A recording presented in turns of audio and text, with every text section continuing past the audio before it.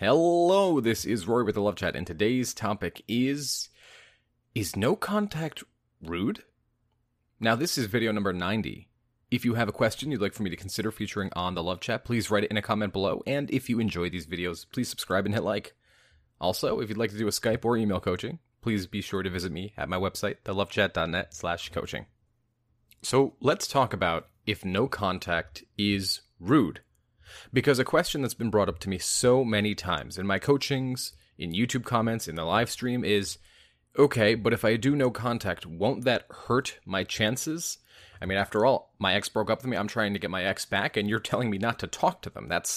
How is that going to work, right? How's no contact going to make them happy with me? In fact, what if they reach out and message me, and I've heard from these other channels that I shouldn't message them back? Well, before we go any further, I want to clear something up. If your ex